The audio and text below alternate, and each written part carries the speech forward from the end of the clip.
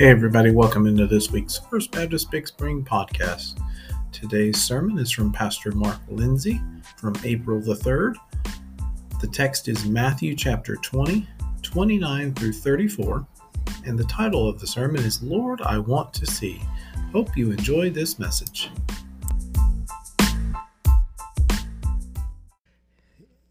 I was sitting here thinking of the significance of our gathering this morning and thinking of those gathering in other churches in our city to sing praises to the Father, to seek Him in His Word, and to worship. I began thinking of those in churches across our state and across our nation and even across the world, who have gathered in various places simply to focus upon worship and loving God. Friends, please understand, you and I are a small part of a bigger whole of the Church of Jesus Christ. And it encourages me to know that when we join our hearts and minds together in worship, that the church as a whole begins to lift up the glory of God around this world. So I'm glad to be with you. After having spent this past week in San Antonio, New Braunfels, and helping care for Sherry's father and his wife, who's still hospitalized, I never felt apart from you and from the people of faith and the people of God in the midst of all that. And so I thank you for your prayers and your continued support as well. Matthew chapter 20. Matthew chapter 20, verses 29 through 34. We're making our way through this 20th chapter of Matthew's gospel as we are walking the road to the cross. Now, next Sunday, we will enter into the next step. That is Palm Sunday, the day Jesus entered into Jerusalem to willingly offer Himself upon the cross of Calvary. In this road to the cross, we've experienced many things already. We experienced Jesus gathering His disciples together and saying to them He was headed to Jerusalem to be mocked and to be beaten and to be crucified. And then He encounters two of His own, James and John, as they are more concerned about themselves and their place in the kingdom than they are concerned about what Jesus is about to experience, so there might be the kingdom of God.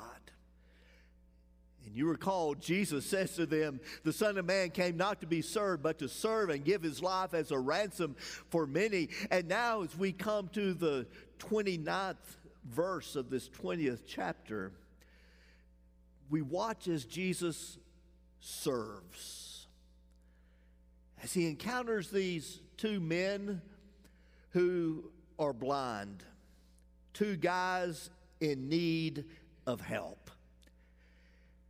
And these two guys come to an understanding and realization which I think many of us need to get to in our own lives. They come to understand their only hope is found in Jesus Christ. Friends, whether it is our personal lives or our lives within our families, our workplace, or even in our nation, our world, we need to come to this point where we know our only hope is in Jesus. Let's read about that. Matthew chapter 20, beginning with verse 29. And Jesus and His disciples were leaving Jericho. A large crowd followed Him two blind men were sitting by the roadside. When they heard that Jesus was going by, they shouted, "Lord, Son of David, have mercy on us." And the crowd rebuked them and told them to be quiet. But they shouted all the louder, "Lord, Son of David, have mercy upon us." And Jesus stopped. Now let's not run by those two words too quickly. And Jesus stopped and called them. "What do you want me to do for you?" he asked. "Lord," they answered, "we want our sight." "Lord, I want to see."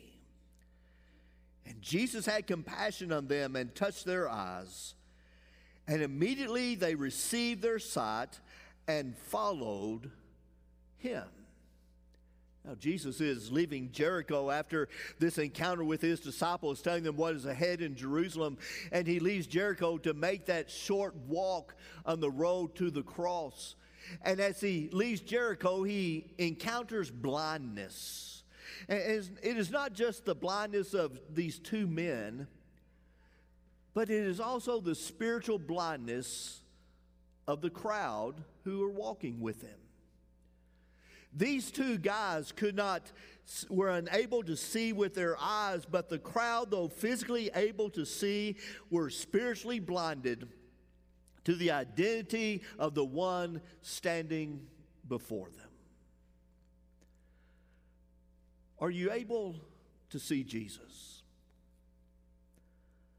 Can you see his hand at work in your life and around you? You may not be physically blind, but there might be a spiritual myopia, which is causing you to miss who Christ really is and what he's doing in your life and in your life around you. If you are unable to see Jesus, have trouble recognizing the power and the presence of Christ, then I would say to you today to cry out, "Lord, I want to see." And when you do, our Lord will do for you what he did to these two blind men. I want you to notice some things. We see Jesus showering these men with mercy. After a lifetime of seeking help for their blindness, but without any results, they knew their only hope was for Jesus to have mercy upon them. So they come and so they cry out, "Lord, have mercy on us, Son of David." It is a powerful statement they make. It is not only a request, but it is also a statement that they saw Jesus for who he really was. That term, Son of David, was used for the one who is the Messiah. And in essence, these guys are saying, "We know you are the Messiah. We know who you are. And we know what you can do. And Father, we know you can help us. Have mercy upon us." But the crowd told them to be quiet. Perhaps they were embarrassed that this interruption from this VIP who had come into their town was taking attention away from him. For whatever reason, the crowd tells them to be quiet, but they shout louder. They are not about to let anybody or anything to stop them from getting closer to Jesus. They were not going to allow anyone or anything to stop them from being close to Jesus. And neither should we. See, if you really want Christ to change your life, if you really want Christ to do something powerful in you, then you do not let anyone or anything keep you from calling out to Christ. Not your circumstances. Don't allow yourself to go to the place where you say, "Well, my circumstances are beyond help. There's nothing I can do." Cry out to Jesus. Do not even let others keep you from crying out to the Lord. Do not let your failures keep you from calling out to the Lord. You've heard the old story about the lady who went to a photographer to have pictures made. And when she finally looked at the pictures, she was aghast. They were terrible. She said to the photographer, said, "These pictures do not do me justice." And the photographer said, "Lady, you don't need justice, you need mercy." You know? We all need mercy. We all need mercy. Have you cried out to Jesus for the mercy you need? Jesus is your only hope. The Bible tells us in Hebrews chapter 4, verses 14 through 16, "For we do not have a high priest who is unable to sympathize with our weaknesses, but we have one who has been tempted in every way as we are, yet without sin. Therefore, let us approach the throne of grace with boldness." Now, there's a description of these two guys on the side of the road, blind. They approached the throne of grace with boldness. They cried out even when others told them to be quiet. And so the Bible tells us in Hebrews chapter 4, verse 16, "Let us approach the throne of grace with boldness so that we may receive mercy and find grace to help us in time of need." Do you need mercy? Approach the throne of God's grace with boldness. Cry out and ask for mercy, for Jesus has mercy for you. But not only did Jesus shower them with mercy, he set aside time for them. We have the account of the scriptures of the birth of Jesus and of his life and of his death and his burial and his resurrection. We have all of this in account. We're able to see it as a whole. We understand what Jesus was going through on this road to the cross. And knowing that this encounter takes place on the eve of Palm Sunday, Jesus, knowing what he was about to experience, he told his disciples about it. That he would have so much on his mind, that he would be so focused to get to Jerusalem and to get through this next week, that to see these men and to hear them cry out to him, we would almost expect Jesus to say, "Don't bother me right now. I have Messiah stuff to do. I've got a full week ahead. I'm on my way to Jerusalem. Don't bother me." Have you ever had someone act like they do not have time for you? You're in the midst of this conversation. And in the midst of the conversation, they are looking at their watch, or they're pulling out their cell phone, or maybe they're looking beyond you to someone else, someone to whom they would rather talk than you. And you wonder, they just don't want to give me any time. How often have you been to a department store and you walk in and the salesperson doesn't even acknowledge you're there? For 5.5 years, I worked at Dillard's department store. My employee number was 258. Worked at store 705. See, I remember all this stuff. And I remember one day our manager, Mr. Arliss White, came down to the section where I was working in linens. Departments 761, 763, 765, 767.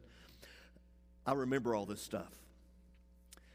And apparently somebody, a customer, had complained to him. And the customer had complained that they walked into our department, but no one waited on them. They were on their cell phone. And Mr. White came and he took my cell phone. It wasn't me, I don't think. Shouldn't have been. Took my cell phone, and he said, I want to show you something. And he turned his back to the department, and he leaned over the desk and did this. Said, how many of you would want to look at that when you come into the department? He said, no matter what you're doing, give your time to the customer. Get off your cell phone. Have you ever experienced that? You see, Jesus had so much to do, so much on his mind. He was walking the road to the cross. He was thinking about his betrayal, his arrest, and his crucifixion. But then, above the clamor of the crowd, he heard these voices cry out to him. And Matthew says, Jesus stopped. He stopped everything he was doing and focused on these two men. He gave to them his time in the most difficult part and time of his life. And I want you to understand that even today, our Lord Jesus has time for you as well. He hears your cry for mercy. And he is there for you. Jesus asked him, what do you want me to do for you? Now that seems interesting. You know, Jesus often asks questions like this. You remember in the Garden of Eden after Adam and Eve had sinned, and God comes walking through the garden in the coolness of the day, and he says, Adam, where are you? He knew where Adam was, but he wanted Adam to admit he had walked away from God. He knew these guys were blind. He knew it before he even encountered them. But I believe the reason Jesus asked this question is because he wanted to move these guys from the general, have mercy upon us, to the specific of what they wanted. Oftentimes in our praying, we generalize. God, have mercy on me. Have mercy on my family. God, help me. God, show me. And he wants us to move from that generalization down to the specific. He wanted these guys to tell him what they wanted from him. Because when he healed them, then they could say, look what Jesus did. He answered my prayer. He wanted to heal them, but he first wanted them to ask for the healing. See, the Bible gives us some instructions in Philippians chapter 4, verses 6 and 7. It says, do not worry about anything, but in everything, through prayer and petition with thanksgiving, present your request to God. It doesn't say just pray to God, but present your request to God, and the peace of God, which surpasses all understanding, will guard your hearts and minds in Christ Jesus. You've been praying generally. What specifically are you need to ask God about? What do you need to bring to Jesus? Perhaps there's a sin you've been battling. You just can't get past it. Bring it to Jesus. Perhaps you're living in fear or doubt. Bring it to Jesus. Perhaps you're filled with anger or hate. Bring it to Jesus. Perhaps you're struggling with apathy or laziness. Bring it to Jesus. Perhaps you are still lost in your sins and have never been made new. Bring it to Jesus. Let me tell you, he has mercy for you, and he has time for whatever you're facing. See, he showered mercy upon them. He gave them his time, but then notice his goal. His goal was transformation. Because these men cried out for Jesus for mercy, and Jesus gave mercy to them, their lives were transformed both physically and spiritually. Lord, open our eyes. And moved with compassion, Jesus touched their eyes. And we're told two things. Number one, immediately they could see. Their whole life was transformed physically. What they had never been able to see before now was present before them. They were transformed physically. But then, secondly, we're told they followed Jesus. Their lives were transformed spiritually. Now, Mark and Luke both give this same account. Mark, in Mark chapter 10, tells us the name of one of these blind men. His name is Bartimaeus. And Mark, in his account, says when his eyes were opened, he took off his cloak and he threw it aside, and he immediately went to follow Jesus. Everything that he knew about life, everything he depended upon, he got rid of. And his life was so changed spiritually that he quit relying upon himself, and he offered himself to the one who gave him hope and cleansing.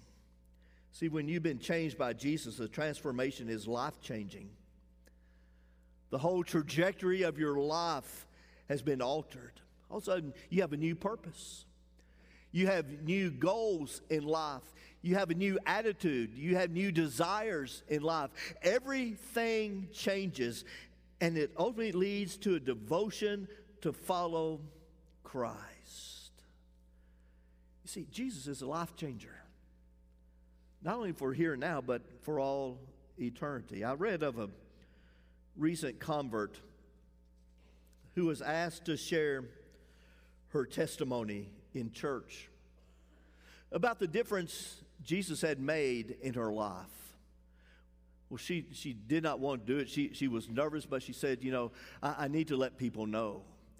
So she stood up in the pulpit, and almost stammering, she said, I'm so glad I got saved. Jesus really turned my heart around. He said, let me give you an example. She said, I have an uncle I used to hate so much I vowed I'd never go to his funeral. But then I met Jesus, and now I just can't wait to go to his funeral.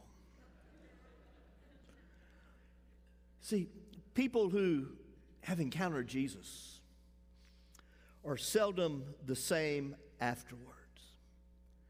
When you call out to Jesus for mercy and ask him to change you, he will transform you into a new person. And if you have been changed by Jesus, I will say to you, follow him faithfully. Ask him to increase your faith. Ask him to help you with a spiritual struggle. Ask him to show you how to get into his word and to learn of him. Ask him to give you the opportunities that when you pray, that you will listen to him as he speaks to you. Ask him to give you peace. Ask him to allow you to be his hands and feet in your own family and in your own community. Ask him to give you wisdom in leading your family, hope when you feel hopeless, to forgive you of your sins, to follow him more faithfully. See, the truth is, you can experience the transformation of Christ today, right now. How do I know that? Because I know he has mercy for you. He has time for you. He has transformation for you.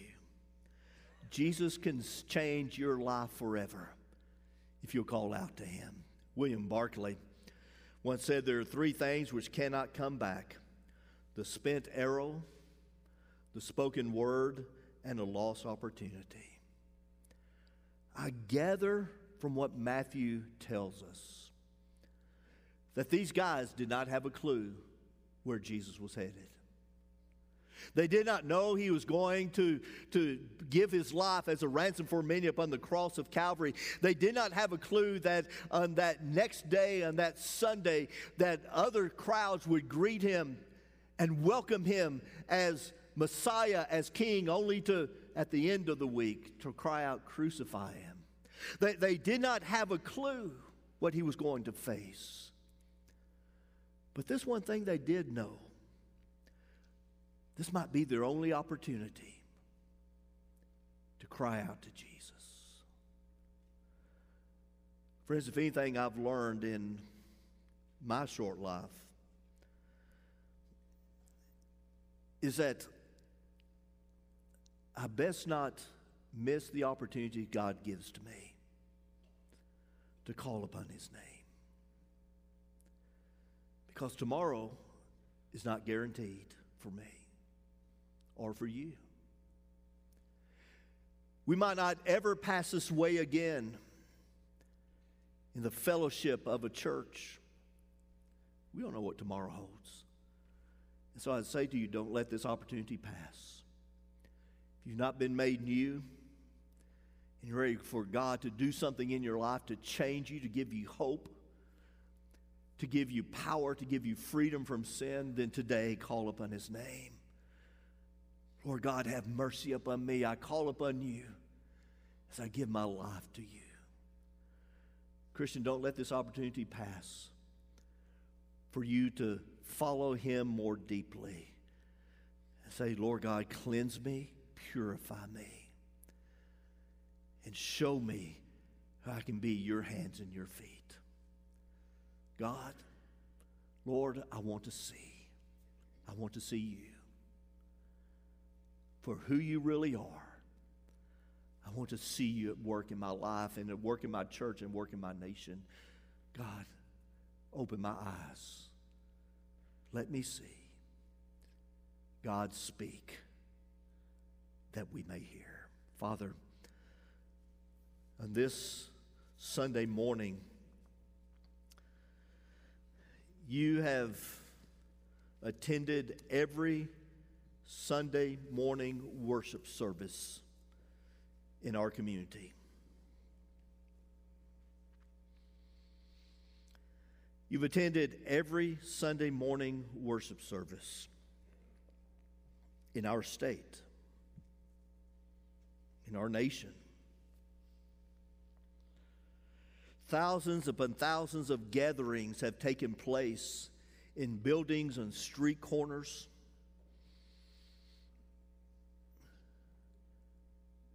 And Father, you've attended every single one of them.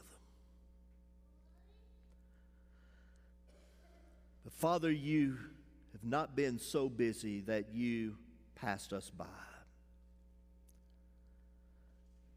You are here. You are present. And Father, many of us are crying out to you, have mercy upon us. Father, our struggles are real.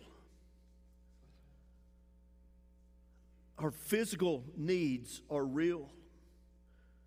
The need of our land for rain is real. God, have mercy upon us.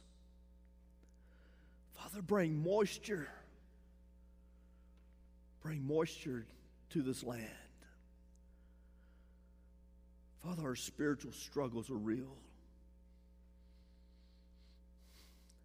Can I trust you? Can I follow you? Lord, you hear us crying out for mercy. And Lord, you have not passed us by. But Father, you're giving us the time because you want to transform us. Father, for the many in this room today who are seeking after you, and quietly in their heart they're crying out, God, save me, forgive me. Father, transform them now and give them that peace and the assurance of forgiveness of sin and life eternal. Father, many of us in this room are crying out silently in our own hearts. Lord God, forgive me for the way I've neglected you. I've neglected your word. I've neglected the gathering of your saints. I've neglected serving you. I've neglected being the witness I need to be. God, have mercy upon me. Father, transform us to be bold and to be resolute to follow you. Father, speak to us in this moment. In the holy name of Jesus we pray. Amen and amen. Would you stand with me for just a moment?